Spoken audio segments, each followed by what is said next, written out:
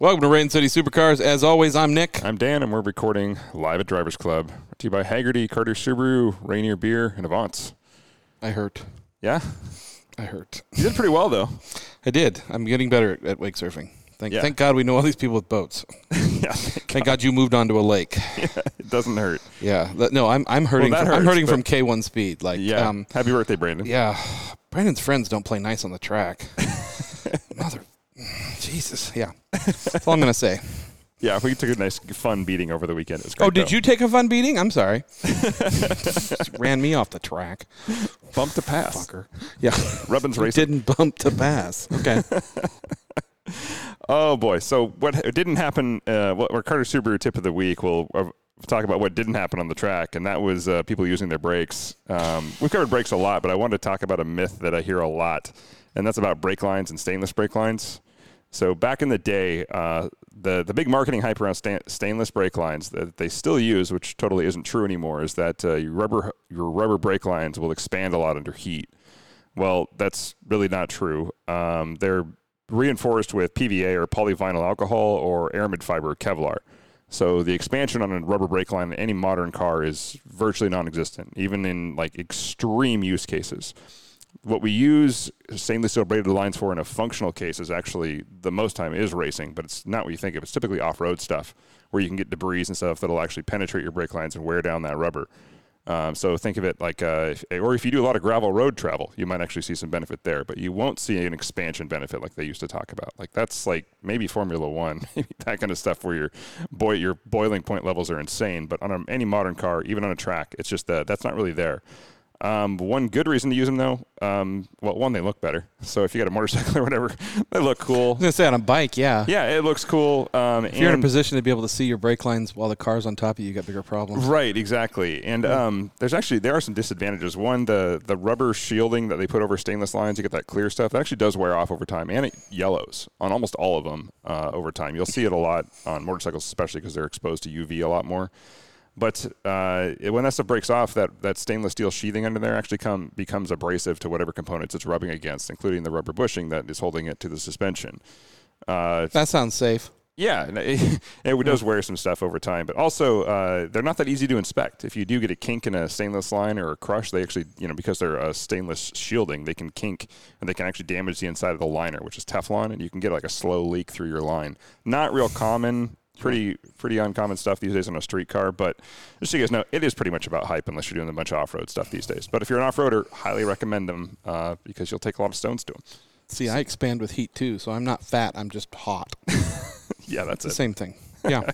Anyway, so I wanted to give a quick overview of stainless brake lines. I had a conversation with somebody else on a motorcycle guys back in the day. I was talking about it, so yeah, that's your little rundown on stainless brake lines and your Carter Subaru tip of the week. Buy them if you want them, but don't expect some massive gain. In fact, when it comes to your brake system, they're probably the least important thing to upgrade on any car. Yeah, you can boiler fluid anyway. Yeah, you can boiler fluid with rubber lines. No problem. I have no negative effects on the brake lines. We've done it many times. Steel lines on the Corvette? Nope. No. Okay. Actually, take it back. I had them. I never installed them. They came with a kit. When I did brake fluid, I ordered them, and I just never put them on. I did have them on my C6. I just never did it on the C7. I just sold them when I sold the car. Yeah. Yeah. Like, you still think we need to do a brake upgrade on the Maserati? Yes, we do. Like these pads. Yeah, they're really hard to find for that, actually. I know. Yeah, I think they use a standard GT caliper. So, like, a lot of Italian cars use what's called the GT caliper, the caliper that fits like 1,000 different cars, and you just find the right pad, and that works. But anyway, that's a different What topic. could go wrong if we find the wrong one, though? It's fine. Right? Totally. Just talked a little before. Heavy Italian car. Paperweight. Yeah. Yeah. So, anyway, we have a fun show today. I should probably add a little disclaimer to this one before we get started that you guys might notice a parental advisory explicit content on this one. We don't like to filter our guests. We like people to talk freely. I love the audiobook. I wanted to tell you guys I was listening to that this week on the way here, and for that, I'm excited for this episode. Can I get another beer? Of course you can. I told you he was going to need like 17 of them. Yeah, he's like, have you seen him? He's 17. 6'7". He's a big dude. He's large. He's a big dude, yeah. Dude, I've got the liver of like a 9-year-old girl. I'm 2 more beers. I haven't spent a lot of time around 9-year-old girls or their livers. Please Go into that. Oh, I'm a parent. Oh, okay. That doesn't necessarily mean that I'm getting the kids I don't know drunk, if that but, makes it you better. know, Like, yeah. that Daddy might drinks make as it much weird. as I can. Okay. Like, How do you know? Well, we prove it. yeah, exactly. I should probably introduce our guests. Oh, we've started yeah, sorry, here. yeah, So Matthew Griffin, or Griff, and Andy Surrey, they are the co-founders. There's a third person not here, of Combat Flip Flops, which You found him. well, sort of. No, Sam did. Yeah, Sam Work is actually a mutual friend of ours. And Acquaintance. good guy, car guy. If you guys are in the Avance community, I'm sure a lot of people know Sam. Everybody knows Sam around here. And then it so happened I moved over to this side. I was getting coffee, and I saw a barista there with some Combat flip-flops on. And I was like, hey, nice flip-flops. And then turns out... Because he was looking at her feet. Everybody looks at everybody's feet. Nobody wants to admit it. Yeah, my eyes are up here, by the way. Hey, man, Thank you. you got some work to do down Well, I know I do. That's why they're covered up right now. Thank well, you. she says, hey, there. I know brought those something guys. to fix that. It's like ADD on this side of the room over here. You invited me. I know.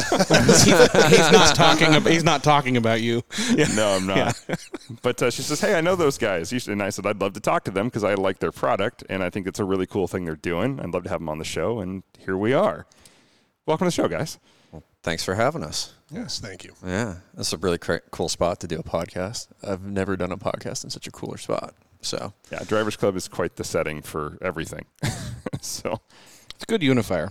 yes, I've ever- it it's, is. It's amazing. The people I brought here that have no car, they hate cars, and they'll just sort of stand and stare because they don't quite understand everything. Especially when you're looking out here and you're looking at, Porsches, and then there's an Ferrari F1 car sitting out there. It's like, okay, it's a little bit different.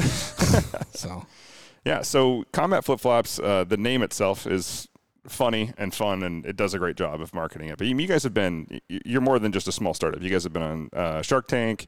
You guys have got, like I said, the audiobook, the book itself, obviously, in an audiobook that you voiced yourself, right, Griff? yeah, I did that. Yeah, we that's why it put me to sleep. There it is. Okay. Yeah, Yeah. you're my least favorite person in this podcast right now. Exactly. I love you just as much. Exactly. I see what you're doing. How quickly the hate comes out. I see what you're doing. Yeah. Somebody has to aggravate you. Bring out the real you. Don't make me get the helium. That would be Lee, who's not here. Oh, okay. Yeah. Then I'll be Lee, I guess. At least hungover right now. Oh. Yeah. You guys drink? That's such a big surprise to me. We're actually only two of you are. We're not actually. No, drinking over here. did you hear why he's not drinking? No. Because he's got a photo shoot. Oh, Yeah, What? yeah. What? Yeah, the whole team's getting shredded. All of us. When? October. You're not drinking because of something in October? Oh yeah. It's August, bro. Yeah, dude. I'm going down. I'm gonna be the lightest I've been since high school. I'm be skinny. No more of those 9-year-old very liver Oh, shit.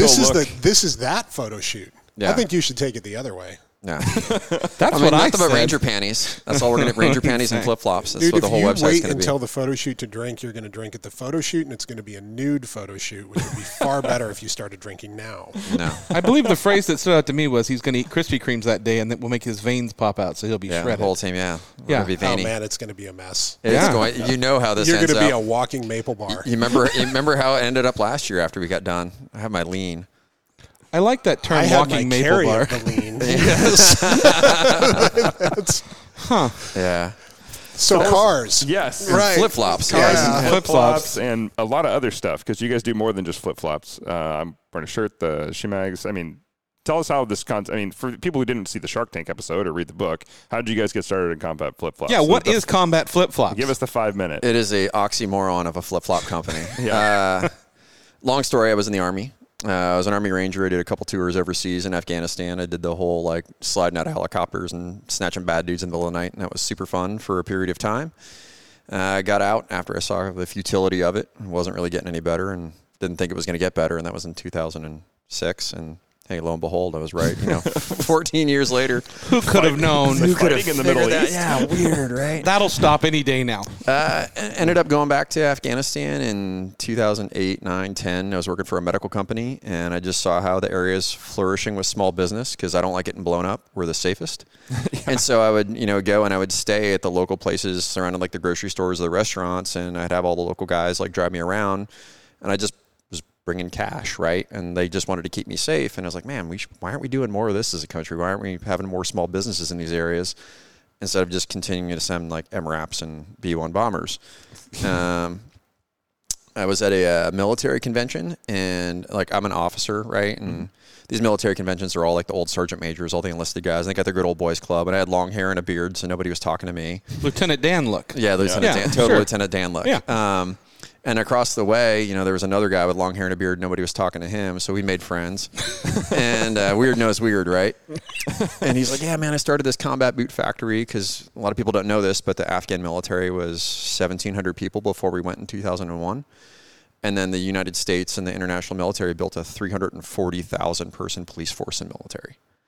Like wow. Talk a lot of like uniforms and boots and backpacks and all those other things, and very similar to how we supply U.S. service members with stuff made in the U.S.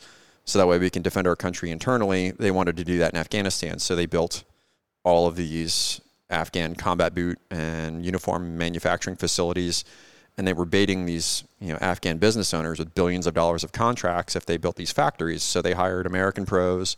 This guy was his name is John Boyer. He was a former Marine. He went and he flew all over the world. He brought in all this machinery, all the trainers, and he built this beautiful combat boot and uniform factory in Kabul, Afghanistan. And under the build, he bought this awesome espresso machine. And if you've ever been to Afghanistan, you either drink tea or Nescafe. Nescafe, yeah. Okay. Right? The nectar of the Middle East, right? I think that's their slogan. Yeah. Yeah. Pretty sure. And I was like, man, I was dying for a cup of coffee. He's like, hey, man, why don't you come on by? And I walked in that factory, and it changed the direction of my life. And unfortunately, we're going to hear from the Wookiee here, it changed the direction of his.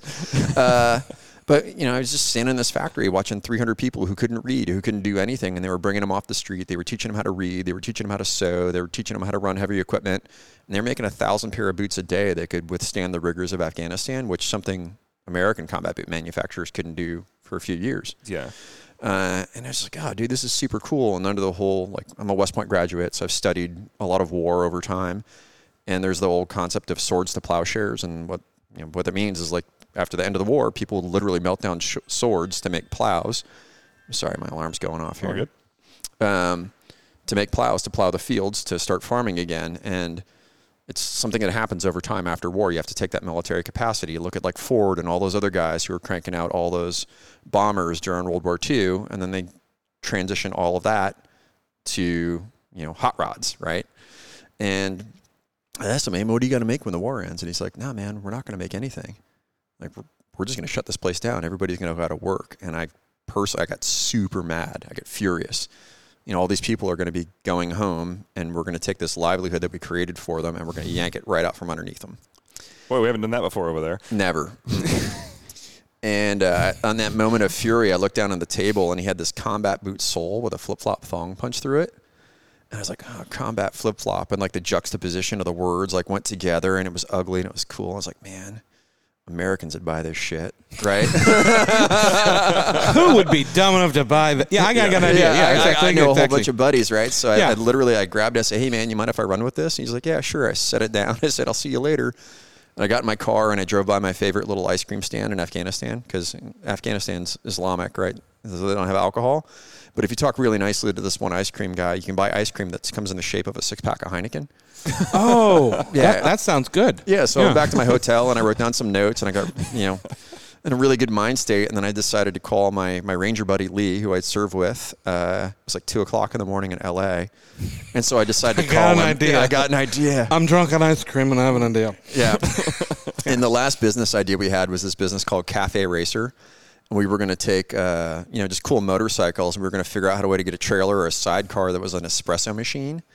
And so that way we could just drive to workplaces and, like, make coffee for people outside. And that was our last time idea. Yeah. Everybody in this room is going, has that been done yet? Because we have some ideas now. Yeah. Sidecar espresso. Yeah, okay. Yeah. That'll never work. Yeah.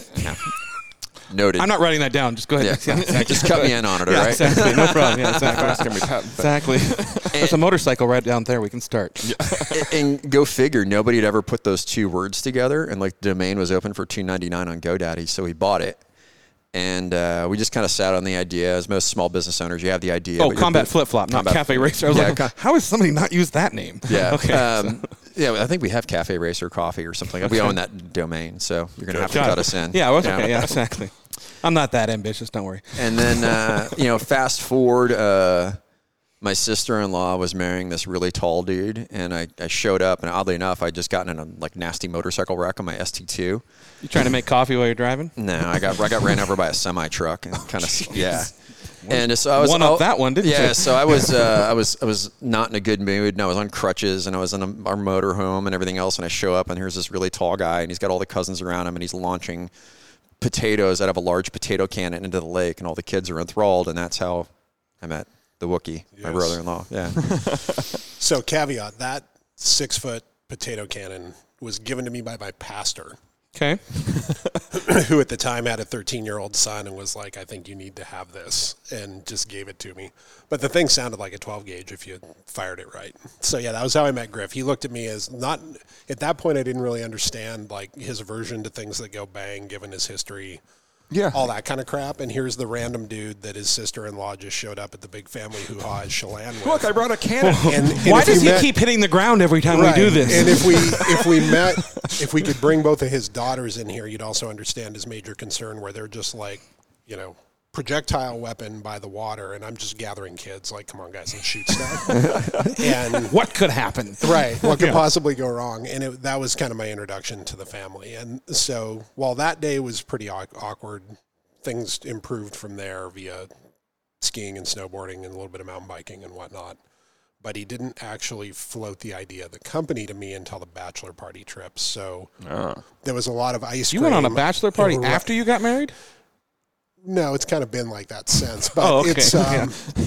The bachelor party trip was 10 guys in a Suburban. I'm from Montana, so it was a road trip to Montana, and lots of drinking and bachelor party stuff. Yeah, Montana guns, all that stuff. Yeah, so I mean, we're going to take a sponsor break here. Yeah. So all I showed up with for this thing was I had the clothes on my back, a bag full of guns, a 5 or 10 pound bag of pretzels, and a 36 pack of Rainier. Correct. Oh, we need to hang out. Yeah. We need to get closer for so many reasons. Yeah. We'll bring the beer. We actually didn't go through the pretzels, which was weird. I thought they'd be the first to go. The rental car company had a really enjoyable time getting all that out of the car. We'll just go there. We dropped this thing off after 3 days in Montana in November, and there's pretzel paste ground into pretty much any surface of the interior of this Suburban. And I'm dropping this thing off. And this poor kid, he's 18, it's going on Christmas time. He's working the rental place. I show up, 6 different shades of green hung over for my bachelor party trip, and give him the thing back. And he opens the door and he just looks at me. He's like, pretty dirty, man. I just looked at him and I was like, Montana. Yep. He's just kind of throws his hand up. He's like, have a good day. That's the end of that. But on that trip, we were going over Lookout Pass. Griff and I were in the far back seat of the thing. The Rainier was gone. At that point, we had gotten into, I think, some Jameson that we had bought in Wallace. And he starts telling me about flip-flops and combat boot factories in Afghanistan, and the whole, I got an idea, right? It's a great no, dude, this one's going to work. They're like, check it out, right? Yeah. Banging on your leg. No, shut up. You understand. No, you listen to me and all that, and right? And I got this idea. Throwing pretzels at you. Listen to me. And it's basically we're going to make flip-flops in a combat boot factory, and it's called Combat Flip-Flops, and it's in Afghanistan. And I'm like, yeah. Let's do it. That makes sense to me. I don't know why. It could be the guns, the pretzels, or the beer. But it really, it made more sense the less I drank. So, right? It was one of those where, once it actually settled in and what the point of the whole thing really was, it becomes almost undeniable of, all right, let's go to these dangerous places and actually give these guys jobs and give them something to do other than shoot each other or shoot us or get mad at us because we didn't give enough money to shoot their guy they didn't like on the other side of the hill or whatever. Everybody just wants to work. Yeah. They just want to feed kids. They just want to take care of their shit. So why not give them a way to do that? That sounds utterly absurd when you say it out of your mouth. Let's go to Afghanistan and make flip-flops in a combat boot factory. You're fucking high. That was the answer for pretty much every investor from 2010 to 2014. Right. How are you going to insure the shipments? Well, we stuck can't, with it. Yeah. So, But again, the spirit of it all, and there's a lot between then and now that's happened. But it really is such a good idea. And, you know, once we got our head wrapped around how to even make a shoe, like, again, remember, we're talking about like a ranger officer. I had a background in construction, music, and snowboarding. Like, for Griffin Lee, who are rangers, if you flip the polar opposite of that, I'm 3 feet of hair, smoking lots of weed, playing tons of music, snowboarding as much as I can, and doing whatever I can for money that'll allow me to keep smoking weed, playing music, and snowboarding. The American dream. Right. Yeah. Literally at the same time that these guys are shooting at people, I'm doing that. Yeah. And actually kind of talking shit about what they do. Right? Yeah. We were living like completely divergent lifestyles. And then, you know, through family come together, and it's, again, another unlikely side of all of this and why it works is we've got this whole group of people that are completely different, that really do see things differently, but focus on something that makes sense and put the other BS aside and go, you know what, like, whatever. We look at this differently. You look at that differently. I love you, man. That makes sense. Let's get to work. This is great. Let's take our first break. We're a little overdue for that, but there's more to this story, and I love this story. So we're going to keep going when we get right back. We spend an average of 8 hours and 41 minutes a day facing screens. Laptops, smartphones, tablets, even digital refrigerators. But what are we really connected to? Isn't it time you connected to something greater? Sometimes the best way to connect is to disconnect. This moment of escape was created by Hagerty for people who love cars. I was really hoping to get that in there. Welcome back, everybody. I hit record it just after the good stuff. Yeah. Yep. Mm-hmm. Welcome back, everyone. So we're just talking about starting up a flip-flop factory. I hate it when we don't get along with our guests. I know, right? Yeah. You guys are kind of dicks. Yeah. I've been called worse by better. Fair enough. Yeah. There's much better than me out there, that's for sure. I think the one thing that was funny, because we met with these guys before, is the way they described you, and it's very on point. Oh, really? It's just very on point. Yeah. Yeah. The asshole that just interrupts all the time and says absurd shit to everybody. Is that like what they said? That's like, me. Oh, okay. That's me, yeah. Is that? So, all right, I'll stop talking now. Okay. No, actually, I need you to start talking, because I want to know how this went from the bachelor party idea to fruition of actually like, hey, we're going to go to Afghanistan and try and open a flip-flop factory. So, you know the Wookiee, right? In Star Wars, and like something's going wrong in the ship, he just goes down on the bells and yells and breaks on something. Yeah, right? Like, it's illegible, and that's just kind of how it worked. And so it was like Tuesday, and I just shucking my hangover from his bachelor party. And he shows up. He's like, hey, man, talk to me about this. And so I just started sketching out our first flip-flop, the AK-47, like brown and tan. Well, I was like, I want a bullet casing on there. And he's like, all right.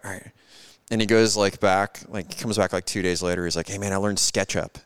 Oh, yeah. I was like, what? It was Adobe Illustrator, but what did you do before this? I was a painting contractor. Okay, all right. Yeah. Okay. Who was supposed to go to school for graphic design, but that's a whole other story, and I never. I figured so. And I was like, yeah, that's it, man. And so like, why are you in my head? Yeah, like, how do you know this? You touched my soul. With a flip-flop. You touched my soul with a flip-flop, man. And so then it started like becoming a reality, and I just, I'd done a lot of stuff in the military world and the tactical world, and so I just kind of floated some of these images out on a few people, and they're like, man, that's really good looking. That's a good idea. And so, like most small business owners, somebody gives you a good thumbs up, and you're like, yeah, I can do it. And so it was a matter of like, we don't know how to make shoes. And so we called Lee, our other business partner, and he used to work and did web design for a shoe manufacturer, like an off-label shoe manufacturer in LA. And so we flew down there and met with these guys. And they're like, yeah, we can make that for you. We just need, a few $1,000 to get prototypes. And so I sold like a couple of my guns that I grew up with. And then I think I had like a Honda CB 750 that I put in a bobber frame. Cool. Wow. Yeah, and I had it. I was getting it ready for paint and everything else like that. But it was like one of those projects that sat in the garage for a while. It was one of my deployment projects I bought with deployment dollars. And I was like, I'll just sell it. And I came up with enough cash, and we floated these guys the stuff. And Andy worked with them on a couple models. And next thing you know, we had like 9 flip-flops sitting on my counter a couple months later. And I was like, holy crap, this is real. Like, it's a real thing. And so, like, we just did the whole, like, standard take photos of it and point arrows at everything. I like this on this one. I like that shape. And Andy, like, did his Wookiee thing, and he, like, mashed it all together. And he sent That's the first time he's used your first name, by the way. Yeah. When he first said that, I'm like, who the fuck is Andy? Andy, yeah. I don't know what the fuck you're talking about. Okay, I got it. Yeah, it's a plausible deniability. Okay, understood. And so, so then, like, next thing you know, like, a couple months later after that, we had, like, 9 more pair of flip-flops, but they were all, like, the photo samples, and I just, like, took some photos of my iPhone, and we built a Facebook page and floated them out to a couple people, and all of a sudden it was like, crap, like, people dig this. It's really rad. And so I'm like, all right, let's do it. So I had a old, like, 56, it was, like, the first fiberglass, all fiberglass boat ever made. It was made in, you know, the Gulf down there, so it was built, and they hauled it out of a field somewhere up in Snohomish, and you know, put some motors on it and everything else like that. It was my crabbing and salmon boat. It was a really cool looking old boat with cool lines. And so I sold that. I had another motorcycle. I think I parted out and sold. And like now we had enough money to buy. How many did we buy? Like 200? Oh, the seed pairs? The seed pairs. 150, something like that, pre-shot show. Yeah. In 2011? 2011. So it was December 2011. You have to imagine, like, he's a really good pool player, right? He's got that reach. He could reach across the table and hit any shot. And so he's got a pool table in the middle of his living room, and we walk in before Christmas, and there's, like, flip-flops everywhere. Like, holy crap. Plethora. Yeah. And so, you know, we were just like, all right, crap, what are we going to do? Like, well, there's 2 major shows that we could go to with all the bloggers that we would need to talk to post about our stuff, to get people to buy from our website. And so we loaded a backpack and do what you're not supposed to do at trade shows. And we backpacked a trade show. We went down to the SHOT Show in Las Vegas. That's fun. All right, so we got to pause here because we didn't actually backpack the trade show. We backpacked every bar outside that trade show. Oh, yeah, that was a good idea. That's actually genius, though, because everybody's outside drinking. Our booth, we'd just go into it, you know, we'd pick a bar and grab the manager and be like, dude, like, we're going to take that table for like 4 hours. Yeah. And we were just finding anybody we could talk to and then buying them drinks there. So we weren't crossing any lines because Griff's already friends with most of the people that are legit in the trade show anyway, at most of the different booths and the different companies, and he had all that connection. So we just kind of hung out outside and drank a lot, talked about flip-flops, and it sort of worked. Yeah, we'll back up. Like, we called Lee like 3 days before him. We're like, hey, man, is the website ready? He's like, what? For what? For what? Like, was I building a website? Yeah, so sick props to Lee, like, literally right now, because when we got going at SHOT, we had one particular dealer that Griff will probably get into, that this Australian guy that came in, he's like, I want 1,000 pair, and I want all this, and I want all that, and shit, and we were just like, we're selling shit, and Griff calls Lee and is like, we need the website, like, now.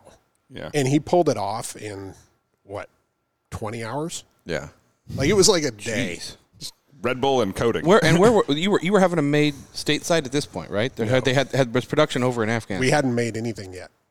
Oh, we made samples. The samples were made here. Okay, yeah. No. The samples are made in China, right? Because Afghanistan doesn't have like tooling factories, and they don't have rubber trees and all those other things, and so we could actually buy the tooling to ship to Afghanistan to make them there. Okay.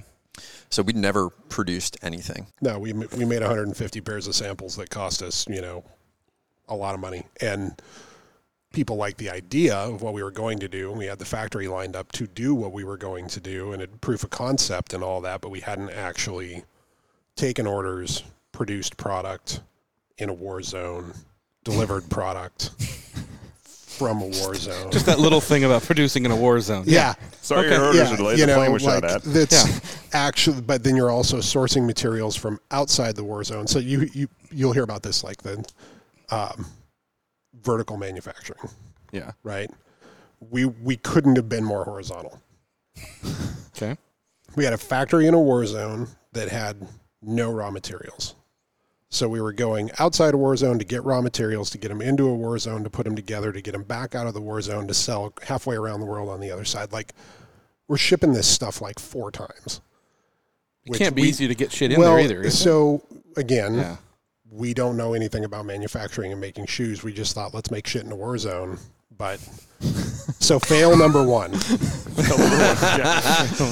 We should horizontal sucks, right? Yeah. Like, fail number 1 is horizontal sucks. But yeah, I'm probably jumping ahead a bit. Yeah. So we're at this trade show. We consumed a lot of alcohol. The bloggers were like posting on it from the show, and next thing you know, our websites like start selling product. Like, crap! Like, we got a company. we don't have shoes to sell. And luckily, like, the factory manager who actually managed that factory, like traveled to Vegas for that show. So we're like, hey man, we have an order for you. He's like, what? And he's like, look, man, all of our government contracts just got pulled. Like they're ending the war. They're killing everything. So everything we were trying to prevent happening to keep this factory from closing was happening like right underneath our feet, like with all this customer's money on the table. And he's like, I'll do one run for you and then we're done. We're like, okay, if we just pull it off once, like we're good. We'll figure it out. Yeah, we'll figure it out, right? Like we're fine. And so that was January 2012. We came home. We got busy. Andy did his Wookiee thing and like sent purchase orders and graphic design and talked to factories and everything else like that. Meanwhile, I'm just like blogging on Facebook and Instagram and doing all the other stuff that is just irrelevant. And when Rangers retire. Yeah. And so we thought like we were just doing the math in our head. And back then, like I was a little bit more optimistic than I am now. I was like, all right, we get all the order material to have this stuff done and blah, blah, blah. And, we can give a June delivery. So that's what we put on the website. It's like, hey, you buy these now in January, you'll get them in June. Yeah, no. Not so much. Not so much. Yeah, so June delivery turned into July, turned into August, and finally we're like, oh, my God. Like we're writing emails to our customers all the time, like, hey, this stuff's late, this stuff's late, this stuff's late. And then we're building in a freaking war zone. Yeah. Like there was a cross-border shooting between Afghanistan and Pakistan right around the same time we were selling all of this stuff, and some Pakistani guys shot at some Americans, and so some Americans shot back, and it didn't end up well, and so they ended up closing the entire border for Afghanistan and Pakistan. So Karachi is the port that goes through Pakistan into Afghanistan to supply the entire DoD, and that border got shut down for like 9 months. So it was like a $10,000 air bill to move the product from Asia to Afghanistan to manufacture it. And we were not as aware of quality assurance and double checking everything before manufacturing. Mistake number 2. And Andy and I were getting so frustrated. We're like, all right, man, let's just go to Afghanistan. So we went down to that military surplus store down by the depot on First Avenue in Seattle by the Starbucks headquarters. Yeah, the old one. Yeah, and we got as many duffel bags as we possibly could and 2 round trip tickets to Kabul, and we flew there. Now you can imagine. Problem solved. Problem solved, exactly, yeah. I called a special forces buddy of mine. I was like, hey, man, I need a good interpreter who can keep us safe. Like, and this guy, M, we're just like, we get a photo and like, hey, here's what he looks like. A couple Facebook messages from the guy. And we show up in Afghanistan and we like go through the airport. We're standing in the parking lot and like, here he is, right? And we hop in this beat up old Toyota Corolla, shoving Andy in shotgun. We're just, bouncing through, and we, did a few other things, and we got there. We knew the factory was going to close down. We ended up getting up one morning, going to pick up our stuff, and there's like in this old Afghan, kind of compound, this door slides open, like the little guy looks through the gate holding an AK and like lets us in, and then we go in there, and the old guys are in there and they're talking to us, and then you're used to this shit though. He's not. Yeah, right? He'd been to like what? I've been to El Salvador and Canada. And Canada, yeah. and Canada, that's a big comparison. Canada was fucking terrifying. Oh, I'm sure. Yeah, exactly. They're rough up there. What about it was bad. Yeah, dude. Like, I don't know if anybody's that nice to me. There's like something horribly wrong going on. Yeah.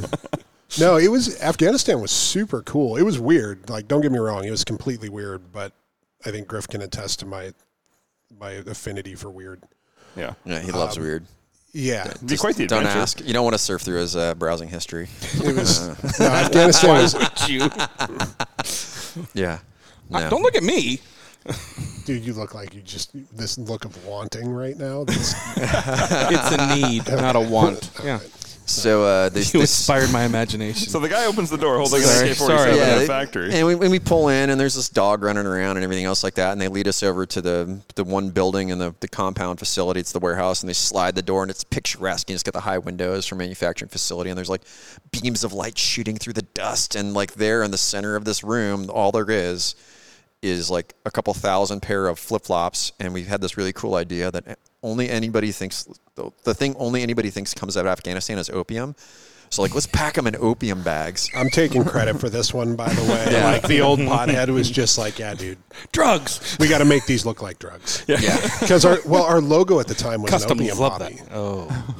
Like it was. The old outsole was an opium poppy. So it was like, let's put them in opium bags with a big old poppy on them. Yeah. It's so Because why not? Like you didn't need another delay with customs. Yeah. I swear they're flip-flops. So Joke's on you, bro. Yeah. So we walk in, the dog starts consuming a rat that's over there in the corner of the building, like nomming on it, and we're like just victory, right? We're taking photos and high-fiving and everything else like that. I'm like, crap, there's no way this is all going to fit in the Corolla.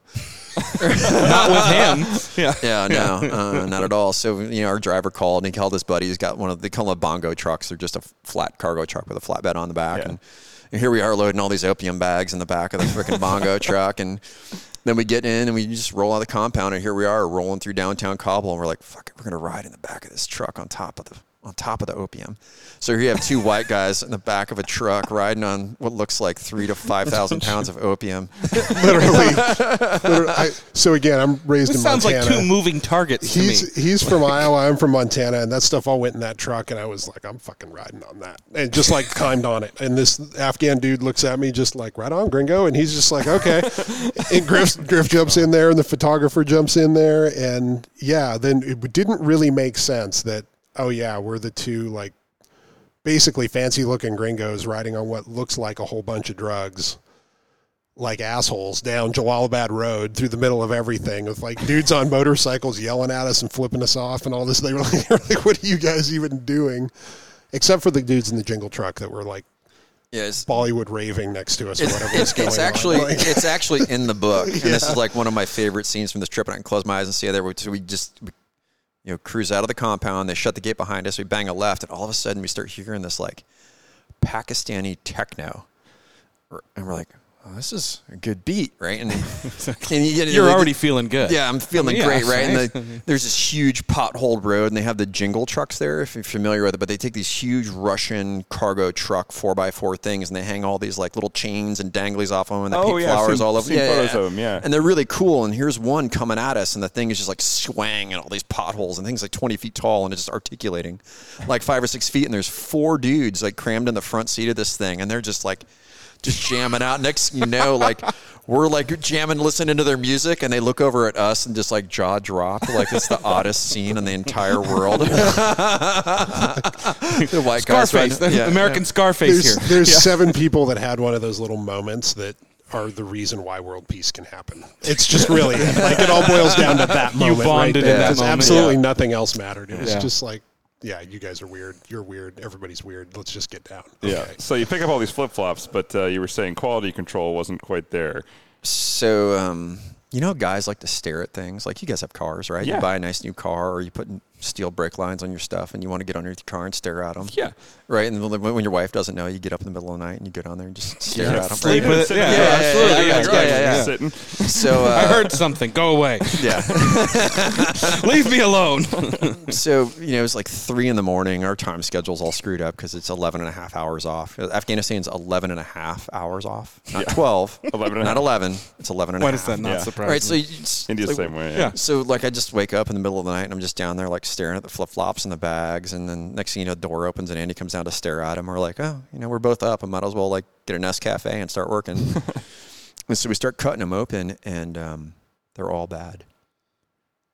Like, Andy can talk about it, but it was like... Yeah, it was one of those moments where we busted them open, and there's... I think you probably picked it up at this point. Like, the easy way to describe this is Griff sells the stuff and I make the stuff. Right. The genesis of the company came from his ideas, the synergy of like the whole team, Griff, Lee, and myself actually produce these products. But once we say this is a product, it's in my lane, and I'm that guy. Yeah. So I'm the dude to be in one of these cars sitting out here looking at the stitching on the bottom of the front of the seat, making sure that like it's the way it was supposed to be. The salesman's not worried about that. I am. We're busting this stuff open, and I'm immediately checking my shit out, right? Yeah. Like, I am concerned. And I'm just looking at it like, okay, the samples were great, but they made these things, and it's like literally like the first one, like alarm, like zzz, like that kind of thing in your brain, just like not right, and you start looking deeper and deeper and deeper and deeper. And we had effectively material problems that the factory in Afghanistan had no idea about, wouldn't have really known to check. they had a classic switch done on them where it was quoted and shown one thing. Yep. They did a good job putting them together. They did a good job building them. But all of a sudden we have not what we ordered, not what we spec'd, not what we photographed, not what we sold the customer. And we're in Afghanistan, and you know, like when Griff's wife, my wife, that we talked to, like they all thought somebody died. Like we were beyond depressed about what had actually gone down at that point. It was brutal. But and we smoked like a half a pack of cigarettes in about 20 minutes. yeah, that was. Did that solve the problem? No, Oh, not at all. okay. No, but it was soothing for 20 minutes in a weird way. But yeah, like, and the headache that ensued was distracting. So that was good. But yeah, I mean, we just were kind of in that problem solving mode of like, is this stuff insured? No. All the answers were no. Like, can we insure it now? You're screwed, you're screwed, you're screwed, you're screwed, you're screwed. And we had at that point known that the factory that we were working with was going to be no more. And it needs to be known, like, they absolutely 100% stood behind their stuff. Yeah. They looked at it and were like, yep, you know, this is not right. We had every dollar of that order in our bank account within 48 hours. Wow. That's impressive. That would not have happened in America. No. Like somebody to pointed the finger, blame somebody, something else, whatever. These guys were like, bullshit's bullshit, man. Like, we're really sorry. And like, I don't know how else to put it other than that is like, when people hear this story and like, oh, the Afghans screwed it up. No, the Afghans had our back.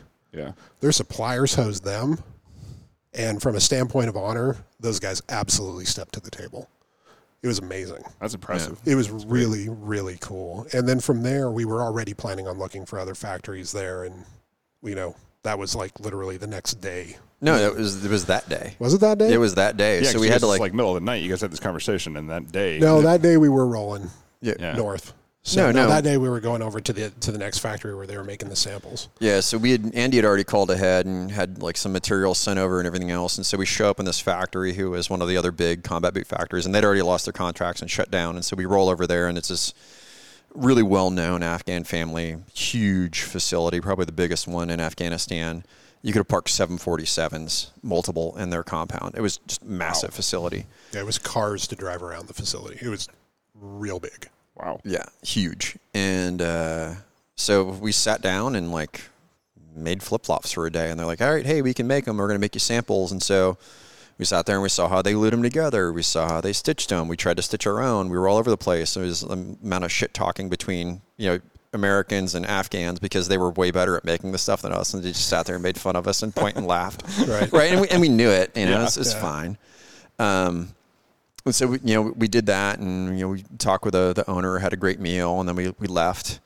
And I think they wanted like 20,000 pair as a minimum order, because it just wasn't worth it for them to turn on the machinery unless it was that. But it was really telling of what was happening in that factory, because when you walked in, I mean, the sewing floor would probably be the size of this garage, and it was just lined end to end with sewing machines and tables that were just covered in plastic. And each one of those things used to have somebody providing for their family that used to run that machine, and that was gone. Yeah, usually running 2 shifts. Yeah. Hundreds of machines. And it was over, right? Everything we had promised them, all the livelihood that we created was just gone. Not what you promised them. But you're saying, just as Americans, not combat flip flops. As Americans, we should all take ownership here. Couple of dicks.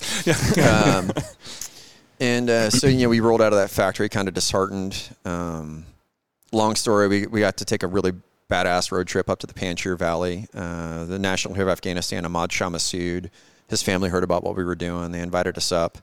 So we got to go, and it was on his martyr day, September 9th, 2001. A lot of people don't know this, but that was the first suicide bombing in Afghanistan. So bin Laden actually killed him because he knew if Massoud was alive when the Americans came, Massoud would run him down and snatch him post-haste. Wow. So they sent in a camera crew with a bomb on the camera, and they blew him up. But we got to go to his memorial. We got to meet his family. We got to go sit in his garden.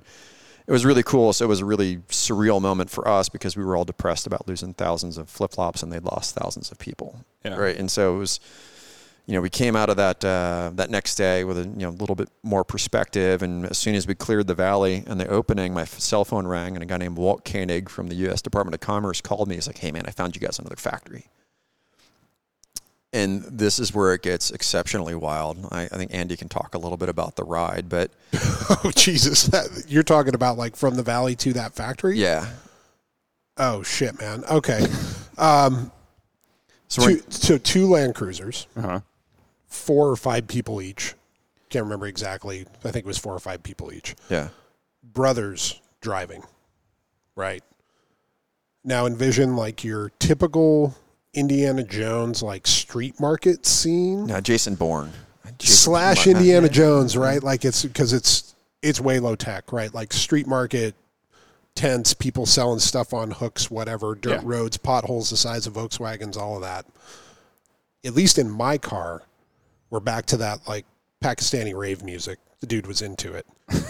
And we hit this street market, and basically we had to get from point A to point B, and these two start racing in these things. And we're going somewhere between 30 and 50 miles an hour through a packed, like, Pike's Place market with potholes and dirt and people and kids and the whole thing. And great music. Great music. And, like, both hands on the roof of the thing, trying, like, my back was tore down at the end of all of this when we get done with it. But it was 15 or 20 minutes of just, I don't know how many people we're going to kill along the way, if any of them are going to be us. But you guys were like sleeping in your car. Yeah, we got really baked that morning. I don't know how. Herb, yeah, dude. I don't know. And on top of it, I've got this Afghan kid in the back who speaks Farsi and a pretty good amount of Russian. We're with a gal who is one of our photographers, really pretty blonde girl, who actually had a voice like Adele. All of a sudden, she starts singing. I just turned around like, what the fuck are you here? Like, why aren't you somewhere doing that? Like, holy shit, girl. She starts singing. Well, this guy. Do you know how dangerous this is? This Afghan kid gets jealous and has been trying to figure out how to flirt with her. And it obviously, the light went on, is like, I'm actually a freestyle rapper. And he starts freestyle rapping between Farsi, English, and Russian in the back seat while we're doing all this to the beat of the weird Pakistani rave music. It was pure insanity, man. Like at that 15 minutes, you just literally, I could not have planned it. And I'm a pretty creative cat. There's no way I could have planned that. Yeah. Like absolutely none. But we roll up into this factory and these guys are all showing, nice Armani suits. It's like a well-funded, nice Afghan factory. And we're in like jeans and t-shirts coming off of like 2 days in the Panjshir. Yeah, and I'm cleaning out my shorts from that ride. Yeah. It was, and this was the last full day that we were in Afghanistan. So trying to figure this out. And these guys give us the full tour of the factory. They want to work with us, present us with the meal, the whole thing. We've got a deal. Basically, they really weren't worried about minimums at that point. They still had a contract, so they could slide us in on their production. Yeah. That makes sense. Yeah, and then of course things went horribly wrong. Yeah, so that was. And then it all went wrong. And then the dam broke. Yeah. So that was September 10th. Oh. So we flew home, got home the 11th, and then we were planning, okay, Andy's doing his Wookiee thing. He's like, sending all the designs and the materials and everything else like that. And we're talking to him for months, and it was right around Thanksgiving, I think, right? First week. It was between Thanksgiving and Christmas. This is 2000. Yeah. This is 2012. No, it's late. No, it's late 2011. Okay. No, it's 12 because we launched in January 2012. Okay. No, you're right. Yeah. Right. It was going into 12. So, like, we're calling the factory, and all of a sudden they're going dead. Like, they're not answering. So I knew that the factory manager who met with us, like the head gringo, had a all-investor call at a certain time of night on Skype. So, like, I'm just going to stay up. I know he's going to be on his Skype. He can't ignore me. And so I just started texting him over and over and over in the middle of that meeting. I'm a nag. There's a joke in my company, like nagging is a form of leadership. And so I just nagging this guy during the meeting. He's like, hey, man, I'll call you afterwards. And they said, hey, basically we lost our boot contract. You have to guarantee us 80,000 pair. Oh. Meanwhile, we'd taken all that money that the Afghan factory had given us back, bought more materials, and they had just literally finished them, and they're in the container in the factory in Asia. Was like, hey, get this thing off our dock. And the next call we got was from the Afghan factory, the third one that we'd work with, and they said, hey, we got to shut down unless you give us 80,000 pair. And we're like, well, sorry.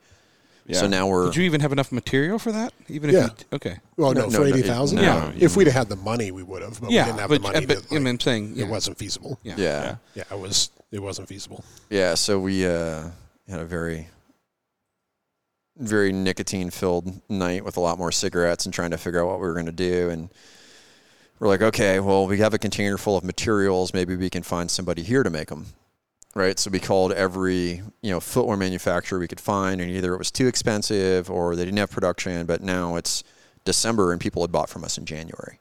So we're, 11 months with no delivery, and we're 5 months late after we told them that we were going to deliver.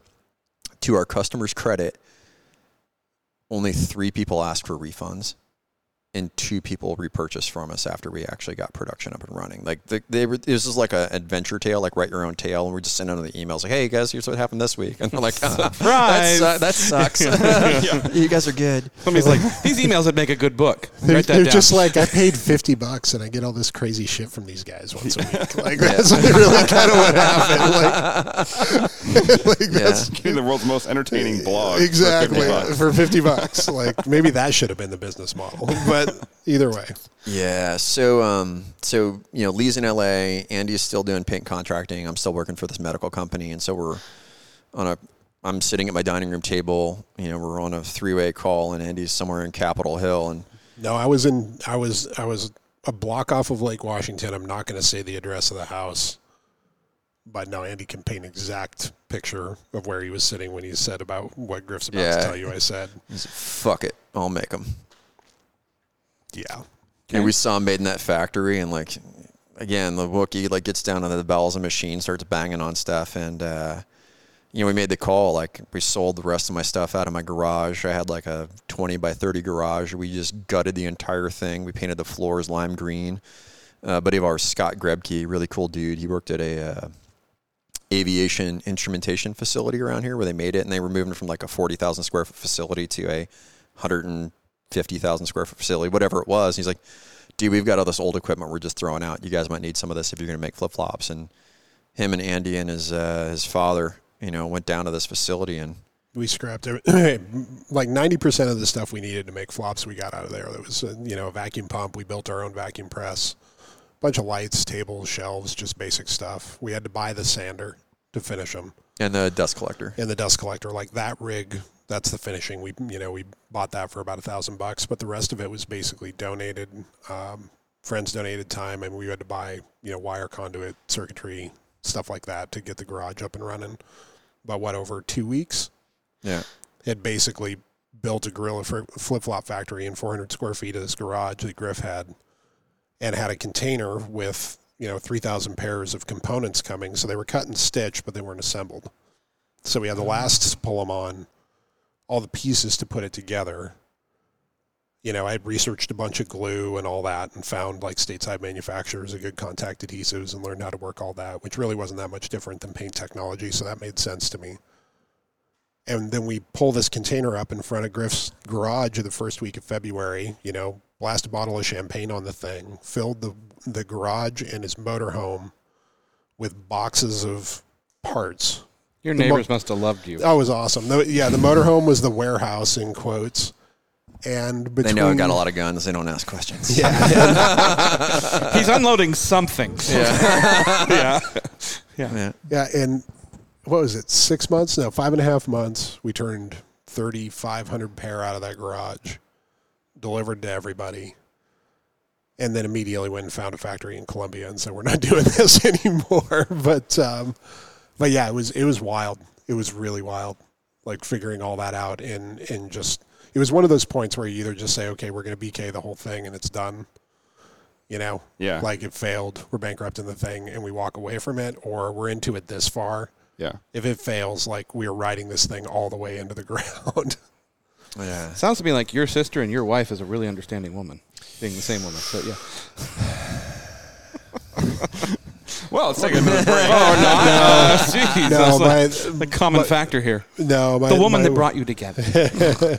I will say my wife has had my back in this thing. She's definitely had plenty to say about it along the way, and she should. Like, it was nuts. Yeah. But yeah, she's completely down.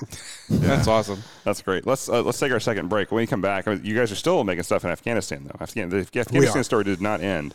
No. And we'll talk about that. And more importantly, like a lot of where this money's going to, or some of the causes you guys are backing, I should say, is super, super important. It's one of the biggest reasons I had you guys on the show. So we'll be right back.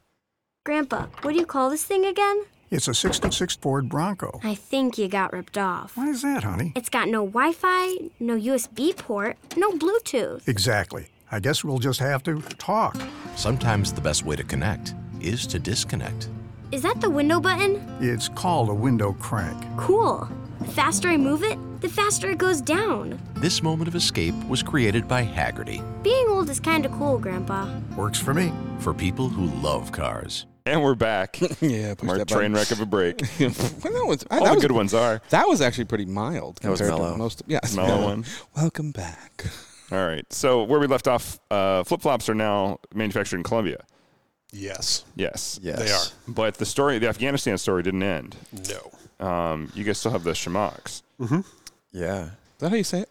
Shema. Shema. Shema? Shema. Oh, The G silent. I learned. Now you know. You look lovely in one, Nick.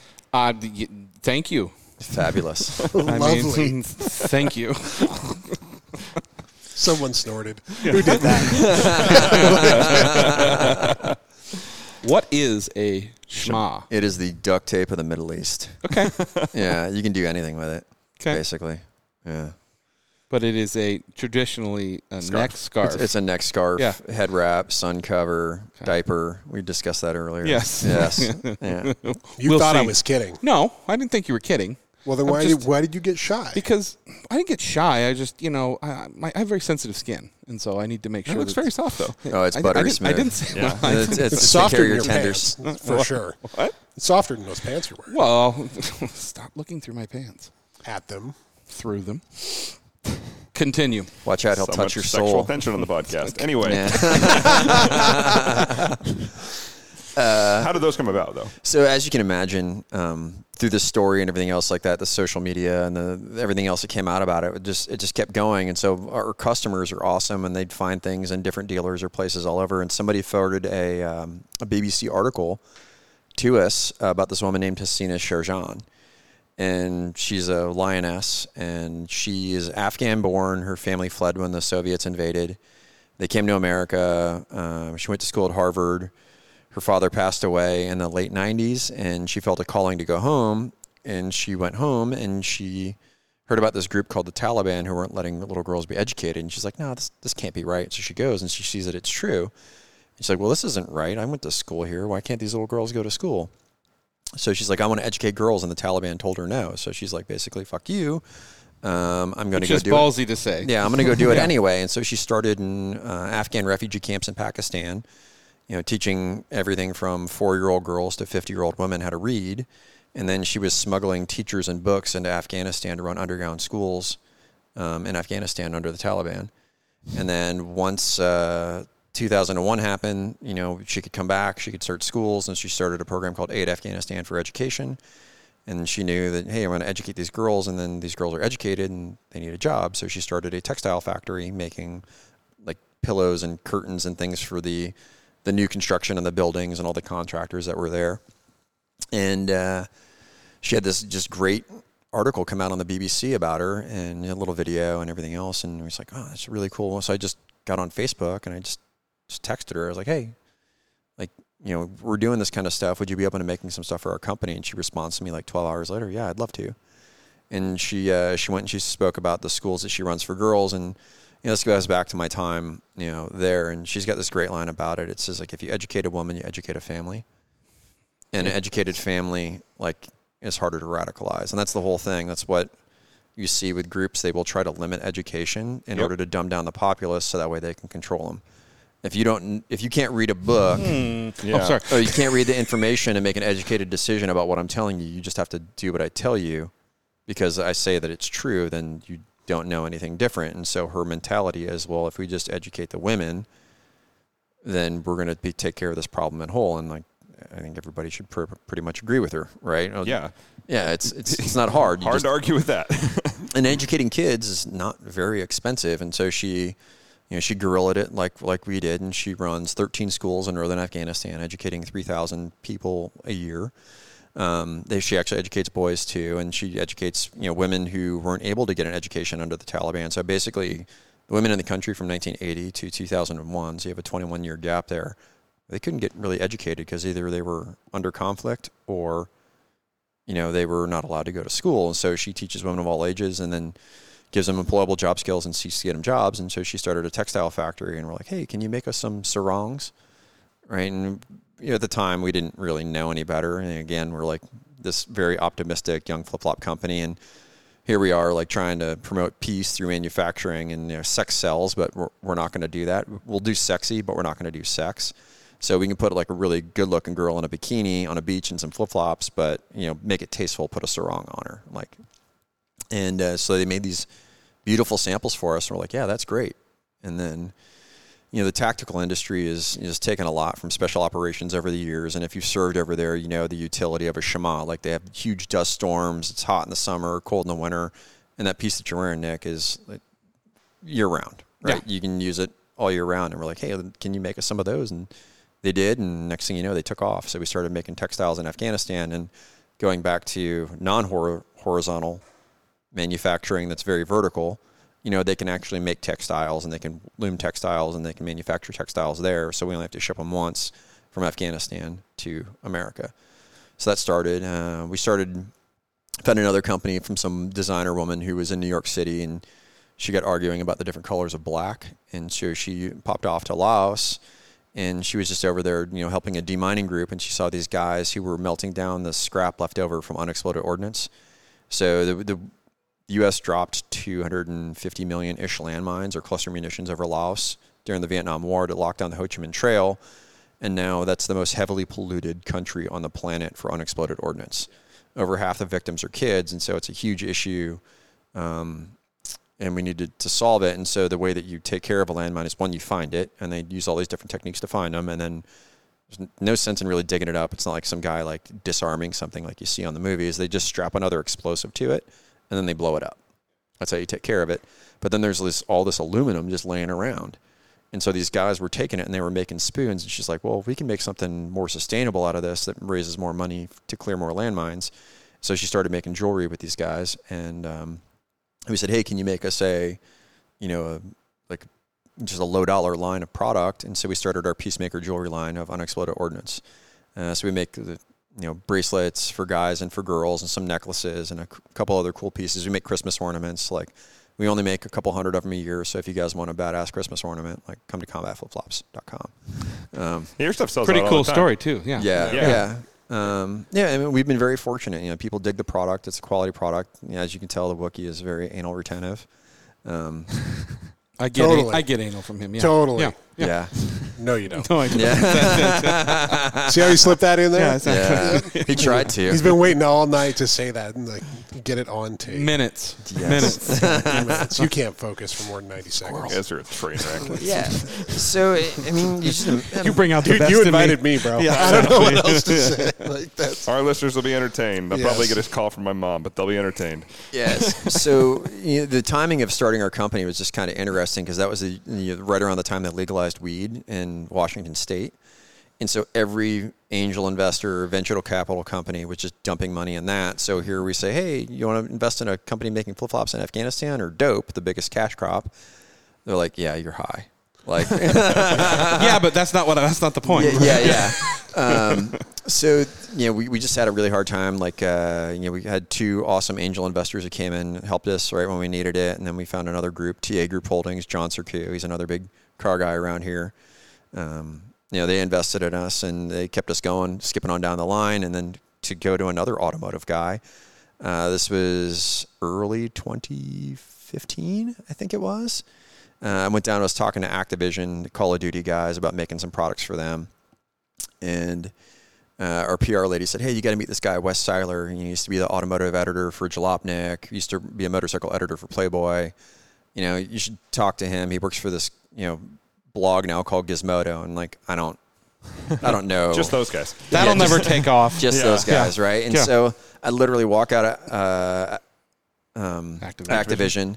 I walk across the street. There's a crappy bar right across the street, and up rolls this super dapper 6'2", 6'3" guy, motorcycle jacket, cool hair, riding some cool motorcycle, and he saunters up. He's like, "You Griff?" I'm like, "Yeah, you Wes?" And he's like, "Yeah." So literally we saddle up to the bar. That's what they do, by the way. Yeah. when they're around each other, it's phenomena. And they comment on each other's hair. Yeah. Yeah, he's actually one of my best friends now. It's funny because it's true. It really is. It's so good hair brings people together. Yeah. You saddle up to the bar. He buys a beer, and he says, "You mind if I record this?" And he sets his phone down. And so I tell him the abbreviated story, which we just told you guys. He slams his beer and he's like, "All right, guys, I got to go catch a jet to go party in Vegas with Billy Idol." And if you're dropping names, right? Yeah. And then he just rallies off on his cool guy motorcycle. And that was a Saturday afternoon, right? Griff's sitting there going, "Best date ever." I hope he calls me tomorrow. Yes. Well, it's at some point in the article Is there a ticket at will call for me and Billy Idol? Is that what's going to happen? I want to meet Billy Idol. Yeah. I really want to meet Billy Idol. So Lee, you have to imagine him in every meeting that we take him to, about 5 minutes in, his ADD kicks in, and he just sitting there on his cell phone and watching baseball stats. What are you looking at me for? Nothing. And so he's totally ignoring Wes, and I'm just sitting there. And at some point in the interview, I just lean over. I was like, "Wes, you don't know this yet, but we're going to be friends." And he got kind of scared, right? And, we're going to be the best of friends. Also, could you trim those bushes in the front of your house? Yeah. And the following Tuesday afternoon, I'm sitting there and I'm trying to adjust inventory on the website, and it's not working. What the hell's going on? And my phone's going off that we're making sales. I'm like, dude, what is happening? And I'm calling out Lee, fix the website, man. What the hell's wrong with you? He's like, I don't know what's going on, but sales are happening. And turns out our PR lady texts me 5 minutes later, "Hey, did you see that article on Gizmodo?" And 160,000 people read it. They went to our website, bought everything out that we had. Our website was crashing on and off for days. And we're like, "Oh, crap, we're actually selling stuff. This is pretty cool, right?" They fell for it. Griff's like, "My new best friend did that." It's me, guys. Yeah. So that was February-ish, 2015, and we're just trying to figure out what to do. We're bouncing off the bottom of the bank accounts all the time. We're still fulfilling out of my garage. Oh, you were still building in your garage? No, we converted the production facility to a box storage shed, and we would surf through boxes and ship products as people would order them. But that was the fulfillment center. Got it. Okay, turn to the fulfillment center. Yeah, that was basically my home, and then Griff was still working out of it, but we were just in this mode of do whatever we need to do to keep doing whatever we need to do. And you guys still had your day jobs at this time too. Correct. Yes. Okay. Wow. Yes. Yeah. And it was mid-April, early April, so about a month and a half after the Gizmodo article came out, I get this crazy call from Culver City, California, 10:30, 11 at night. And I'm just like, "No, I'm not going to answer that. I don't like California. No." And then it leaves a voice message, and I'm like, "Who the hell leaves a voice message?" I'm like, "All right, cool." I answer. He's like, "Hey, my name is Max Swedlow. I'm a producer for ABC Shark Tank.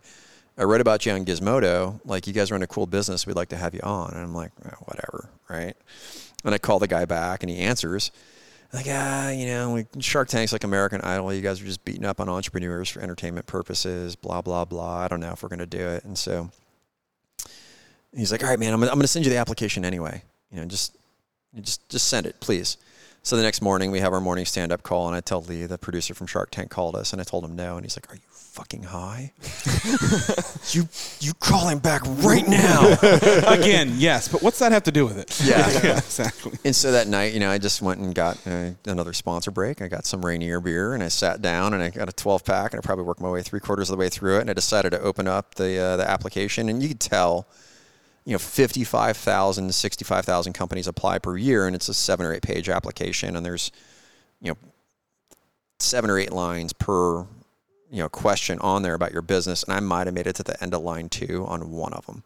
It was very direct answer questions, right? And like, I probably polished off the 12-pack and hit send. I didn't even proofread, right? I didn't care, like, whatever. What do you make? Flip-flops. Next question. Yeah.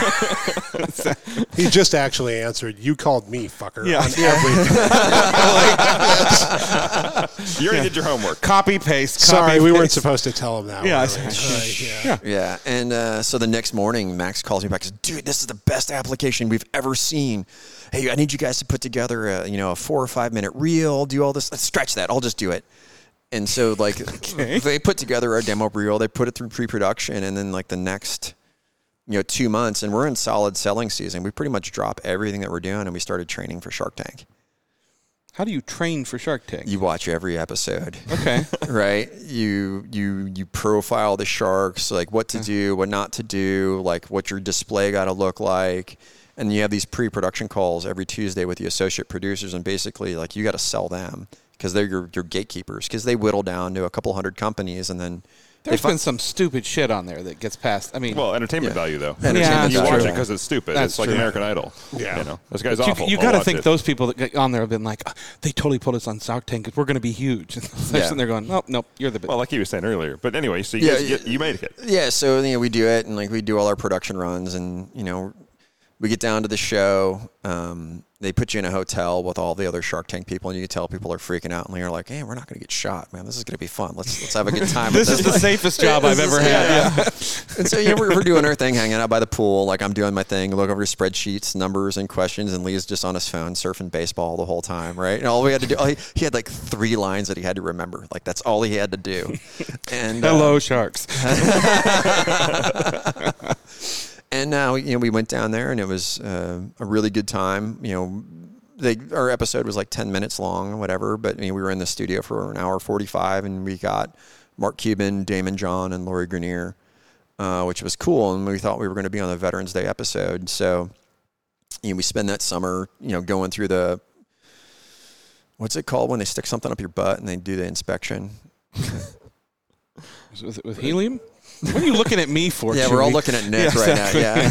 Colonoscopy, right? Yeah, so they're doing the colonoscopy of our business, right? Yeah. You imagine like 3 business guys who have no experience in business, and we have got day jobs, and we're trying to start a flip-flop company in Afghanistan, and like, here you got Cuban's team like looking at everything you're doing, asking tons of questions. I would not. I'd rather hammer my own nuts flat than do that again. So I haven't ever really watched the show because they offer you so much, right, for so much of the company. Yeah. Do you have to accept on the spot? No. Oh, okay. Yeah, you have to go through due diligence, and so there's a lot of people get on air and they lie and everything else, but then they inspect everything before they actually give you money. Okay. And so we thought we were going to be on the Veterans Day episode, right? It's one of the biggest episodes of the year. She comes out right on the first week of November, so we prepped for that, and then November came and November went. Yeah. So they give you 2 weeks notice. Like that's, you don't know. Yeah. Even if you shoot and you actually make it to the studio, you don't know if it's actually going to air because they shoot more. Yeah, than they need. They whittle down to the best. And it literally comes down to like 14 days before you air. It's like, congratulations, blah, blah, blah. Now you can talk about it. Yeah. Right? And that's really it. So we're expecting this Veterans Day thing, and it's getting to be the last week of October, and it's like, like, okay, like this isn't happening. Yeah. And so meanwhile, we're trying to play the whole footwear game. Like we want to get into stores and all that other stuff. We're trying to get into retail. So all of our pricing was kind of inflated, like, because you have to have keystone pricing. So we manufacture in small runs, which is really expensive. So then what our cost is, you got to double it and then double it again. So that way the retailers have enough margin to sell the product. And our product was priced kind of high. I think we were like $69 for a set of AKs. Mm-hmm. Yeah. And we just weren't selling online, and we weren't selling to retailers. Nobody was buying our stuff. So we're like, all right, screw it. Let's just go all online. And then we dropped our price to what made sense, and next thing you know, our volume tripled. We're like, oh crap, we got a business. Yeah. Right. And then it was holiday time, so all of our products sold out. And so now we're in January, and we narrowly missed going bankrupt like through the holiday season. All of our inventory would have sat like on like this portion of the table. And I'm in Las Vegas at SHOT Show. I'm doing a fundraiser for a veteran nonprofit that I supported, and I got a call on my phone that says, hey, you're going to be on Shark Tank in 2 weeks. I'm like, oh crap. So the next thing I did, I called my buddy John. I'm like, John Sirku, TA Group Holdings. I'm like, John, I need $50,000 right now. He's like, what do you mean? It's like, we're going to be on Shark Tank in 2 weeks. We need to get production rolling. We need it right now. Yesterday. He's like, no. I'll look it over. He's like, no, you're not getting off the phone until you tell your assistant. Write me a check. And wire this money over. Like, we need the cash immediately. Yeah. And 2 weeks later, we were in Bellevue at the TA Group headquarters. We had our boardroom set up. It's about like this table all lined with laptops. Lee goes and spills a beer because he's running right into the center of his MacBook Pro.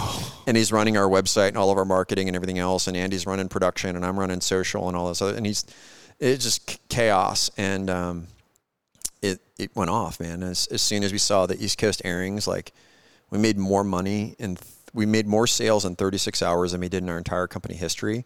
We aired in February 6th or 7th, and we back ordered till the end of May at full production. Right? It was just crazy. So, and Dan brought it up earlier. I want to talk about what the money's not just going into you buying nice things and Okay. Let's talk more about that. Yeah. Like, we're still entrepreneurs. Like, this isn't. Besides the hair gel, I understand. Yeah. Exactly. I mean, you got to keep up with your best friend. It's a pomade. I'm sorry. It's a pomade. Okay. Pomade, Yeah. right? Exactly. And so going back to Hasina Sherjan, we're like, hey, look, for every product that we sell, we're going to donate to put a girl in school in Afghanistan for a day. Right? And like Tom says, buy one, give a set of shoes. Like, hey, we're going to put a girl in school for a day. And like, let's just do that. And, that year we put nearly 200 girls in school through Shark Tank, which was super rad, right? And you can imagine, like, I was still working in this garage on my laptops. Shark Tank came, I was answering hundreds of emails a day. And all the emails come in, and all of a sudden one came in from Hasina. It just says, thank you, right? And it's the graduation photo. And it's all these little girls holding up this sign that says, thank you, Combat Flip-Flops. You like start tearing up. Like, I've like tear up, like thinking about it. I was like, hey, come over here. And everybody's standing in the garage. And we're trying to figure out what to do. Everybody's crying. It's just cool, And like that couple months was just crazy. Like, an entire truck would back up to our shop and Andy would unpack all the boxes, inventory everything in. We had print tickets just forever. And we'd stand there at the end of the day, and there was these huge bins just full of stuff. We're like, hey, that's 5 years of school for Afghan Girl. Like, super cool feeling. Yeah, it was super fun. It's been a hell of a ride since. Like, that was 2016. Yeah, Shark Tank was 16. And then, the post-ride, we could just keep going and going and going. This thing's been, how fast can you run into a steel pole and concrete with a smile on your face over and over and over. I think they need to redefine your job and what you're doing. Seriously, you can do anything, right? How should I put this? It has nothing to do with being right. It has everything to do with knowing why you think you might be right. Okay. So as long as you know why, you'll keep going. Like, you will just literally keep going. And if it's just about the money or just about ego or just about recognition or just about some pissing match or dick measuring contest or whatever the F you want to call it, that will fail eventually. If you do it because you just love it or because you love them or you love what they will do with what you can help them with, whatever it may be, but once it goes beyond you, and it's truly balls to bones, heart level, then, like, I dare you to get in my fucking way. Like, just flat dare you. Because I know I'm more patient, stubborn, and pissed off about getting what I want to get done than you are about stopping me. Well, and that's really where we're at. Like, and it sounds aggro, but it's like, if you love something that much, that's not being aggressive or mean or violent. Right? Like, that's just, passion can be terrifying to people that don't have it. Yeah, absolutely. Yeah. I don't understand it. I don't know how to deal with right? that. Right? Like, when you're faced with somebody who's passionate about something, it can be incredibly intimidating or incredibly magnetic if you want to be a part of it. And when you put together a brand that has that kind of passion or that kind of drive, that actually becomes a really magnetic thing. And to crystallize that, communicate it well, and push it back out into the world and walk what you talk. On the long play, that's really what we're about. Is like, come talk to me in 20 years. Yeah. When the kids that went to school now, when these girls are 10 and they're 30 and they've got 3 kids that can read, and there's hundreds of thousands of them, like, that's what I want to see. Well, education's what ends wars. So. Right. Yeah. And, you know, you had put it to us the first time we met in the fact that you had gone over there and you'd seen the destruction of this country and the world. And what you guys have put back into it is tenfold. You know, and that's the important thing. And that's what puts a smile on your face. It's not about the money. It's not about the fame. You know, it might be about the hair pomade. I'm not going to lie.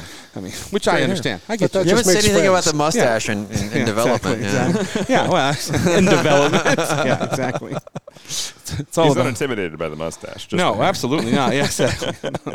We'll be talking later. It's a good pomade. Yeah, this is a great break point, not to break for the show, but coming up on the 29th, Avance is doing a Habitat for Humanity drive, and good stuff behind it. King County needs people to deliver school supplies to families in need. So if you're an Avance member, that'll be the day after this airs, 9 to 10. Go to Avance.com, check it out. You can do some good right now. We're through Avance, and then, of course, we talked about it. Taste of Motorsports coming up on the 30th for our Portland listeners. Track Day is coming up on September 5th, and then we'll get to the rest later. Yeah. So that's your Avance stuff for this week. But, man, there's lots of easy ways to get a hold of you guys. I highly recommend all of our listeners check out the book or the audiobook if that's what you're into. It's free on the website right now. It's yeah. a COVID gift. Yeah, COVID gift. Steps Ascending, Rise of the Unarmed Forces. That's by Griff and Leo, who's not here, Leo Jenkins, the third partner who's not here today. I've been listening to it. Fantastic. About halfway through it right now, actually. So yeah. Really good stuff. I told you, as soon as I learn to read, I'm on it. We have an audiobook. Yeah, they have an audiobook. As soon as I learn to listen, there's so much truth to that, too. Yes, yeah. Interpretive dance. No, yeah, exactly. I got you. I'd like to see that. I'm a good dancer. Yes. Okay. It's a really great book. You guys should check it out. And then, of course, Combat Flip-Flops. Check out their products. I was a buyer before I got them on the show. So thanks, Sam Work, friend of mine, and he's how I found out about you guys. Originally, thanks to Maria or Issaquah Coffee Co., who put me in touch with you guys. So get some coffee from her. Yes, good coffee. Yeah. All good people. Yes. So anyway, we could go on for this forever, but we are far over our normal show time. So. I think people will enjoy it. I hope so. Yeah, I think they will too. Thank you guys for coming in. Oh, you're welcome, man. You know. Anything else we want to close with before you guys go? You want to talk about? No, we got a shirt and just says it, go be a better human. Yep. I'm wearing it. Attaboy. We're trying to make him a better human. It's too late for me. One day at a time. Yeah. Well, for this episode of Rain City Supercars, I'm Nick. I'm Dan, and don't just get there. Enjoy the drive.